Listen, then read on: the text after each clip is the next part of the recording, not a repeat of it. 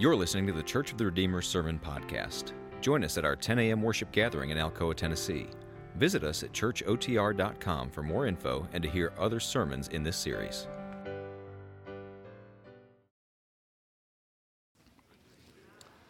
Now we turn to what we've been doing in 1 Kings. Similarly, Jesus being brought to the temple. This is now the completion of the temple. Solomon's dedicated the temple, and now God speaks back. God begins to speak back. We're going to read 1 Kings 9, verses 1 through 9. As soon as Solomon had finished building the house of the Lord and the king's house and all that Solomon desired to build, the Lord appeared to Solomon a second time, as he had appeared to him at Gibeon. And the Lord said to him, I have heard your prayer and your plea, which you have made before me. I have consecrated this house that you have built by putting my name there forever. My eyes and my heart will be there for all time. And as for you, if you will walk before me as David your father walked with integrity of heart and uprightness, doing according to all that I have commanded you and keeping my statutes and my rules, then I will establish your royal throne over Israel forever, as I promised David your father, saying, you shall not lack a man on the throne of Israel. But if you turn aside from following me, you or your children, and do not keep my commandments and my statutes that I have set before you, but go and serve other gods and worship them, then I will cut off Israel from the land that I have given them, and the house that I have consecrated for my name I will cast out of my sight. And Israel will become a proverb and a byword among all peoples. And this house will become a heap of ruins. Everyone passing by it will be astonished and will hiss, and they will say, why has the Lord done this to this land and to this house? And then they will say, because they abandoned the Lord their God, who brought their fathers out of the land of Egypt and laid hold on other gods and worshiped them and served them. Therefore the Lord has brought all this disaster on them. This is the word of the Lord. 100 years ago, technically 102 years ago, a monumental ratification occurred right here in Blount County. Let me tell you this story. The proposed constitutional amendment to grant women the right to vote needed 3/4 of the states to ratify it. And by July of 1920, 35 of the necessary 36 states at the time had ratified it, but there were only a few states left to vote on it. And it came down to Tennessee. And Tennessee was voting on it that fall, and twice this motion to table the amendment was put on for a vote. Now, the motion to table would have meant, basically they would have not voted on the issue at all. It was a delay tactic. But each time, the vote ended in an exact tie, 48-48, which meant the motion to table was defeated, and that they would have to vote. The Tennessee legislature would have to vote on this on a straight up or down vote. And then there was this poor old guy named Harry Byrne from Maryville, Tennessee, who had twice voted to table the amendment because he said publicly, which is debatable historically, he said publicly, well, I'm for the women's right to vote, but I think my constituents are against it, which is why I voted to table. And then right before the vote was scheduled, he got a note in the mail in Nashville from his mom from Maryville, Tennessee, urging him to vote yay. He went in and he voted. And sure enough, on a one-vote majority, Tennessee passed women's suffrage from this little old guy in Maryville, Tennessee. And then Tennessee became the 36th state, and then the legacy existed forever. You might not have known that women's suffrage came down to a guy in Maryville, Tennessee. What I want you to know is that the women's suffrage movement in full force started decades before this, 1840s, 50s, and 60s. The women's suffrage movement had been going for a long time, and millions of Americans thought women should have the right to vote, but it didn't matter until it was ratified. It didn't matter until it was ratified, declared valid. That's what a ratification is, right? A ratification is what makes something valid because it's finally come to completion, and thus the whole community accepts it as this is valid for all of us now.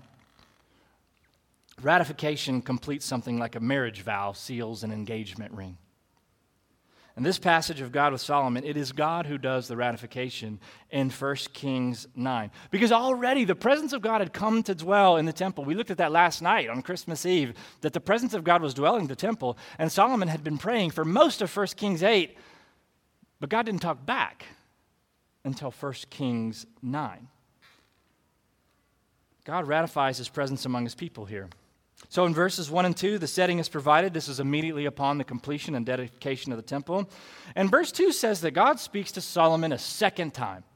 The first time was way back in a dream when Solomon was at Gibeon, where he shouldn't have been, but it was 1 Kings 3, and in a dream, God comes and offers Solomon whatever he wants, and Solomon asks for wisdom. Solomon hadn't heard from the Lord very much, according to this passage, and he's been doing a lot of the talking in the prior passage, and finally he hears back from God in a ratification. And what does God say in verse 3? The Lord said to him, I have heard your prayer and your plea, which you have made before me. I have consecrated this house that you have built by putting my name there forever. And here's a key verse for Christmas Day. My eyes and my heart will be there for all time. God's saying, my presence is going to be there.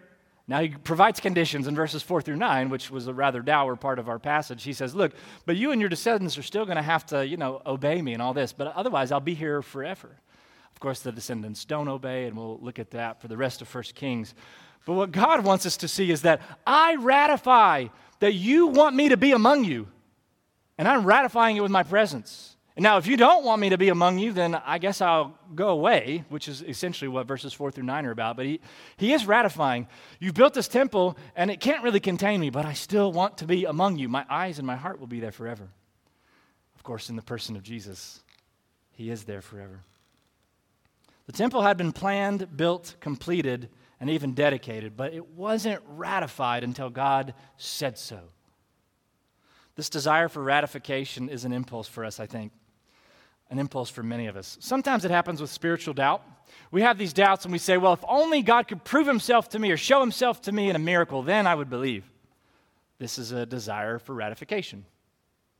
This desire for ratification happens in other ways as well.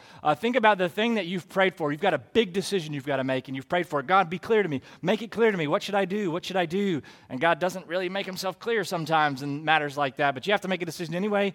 You make the decision, and then you just hope it's the right one, and so you often pray for ratification. God, would you validate this decision I had to make? The desire for ratification also happens when we do wrong or shameful things. And we say things like, I know God forgives me, but I just can't forgive myself. This desire for ratification with us is like, I wish the felt power of God's forgiveness was stronger than my own need to forgive myself. That's a desire for ratification, isn't it? The good news here is despite all of that, God desires to be near his people, and that's what he ratifies. Whenever his people say, I want you to be near, God ratifies it and says, I want to be near too, which is what the whole incarnation of Jesus is about. The irony of the Luke passage that we read, Luke 2, verses 22 through 35, is that it's not God who ratifies humans. In this passage, it's actually the humans, by the power of the Holy Spirit, who ratify God. In one sense, sure, God the Son becoming the person Jesus is a further ratification, a permanent reminder that God desires to have his presence among us.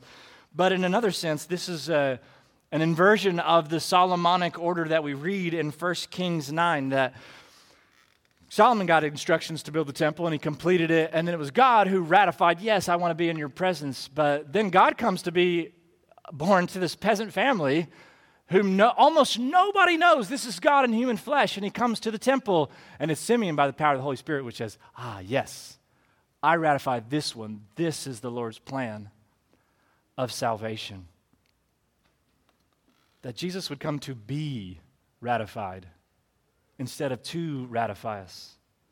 This is the pattern of Christ, isn't it? Jesus says in other places, he came not to be the judge. The first time he comes not to be the judge, but to be judged. He says in another place, he came not to be served, but to serve. Jesus came not to ratify, but to be ratified in the giving of his very presence for us and in dying for us. It is our sin, our rebellion against God, perhaps our indifference, or perhaps just the things that we know we should do that we just neglect. Those things ratify Jesus' need to come in our midst and be our salvation. In fact, we do ratify Jesus every time we sin, because we ratify our need for him to come for his plan of salvation, to live perfectly and to die for us, we ratify Jesus by saying, yes, this one is the plan of salvation for me. Let's pray. Lord, on this Christmas day, we thank you for Jesus' presence among us, without which we would have no hope. We pray that his eyes and his heart we would always know that they are on us in love and in relationship back to him. We pray that in Jesus' name. Amen. Thank you for listening to this podcast. We hope you can join us next week. God bless and have a great week.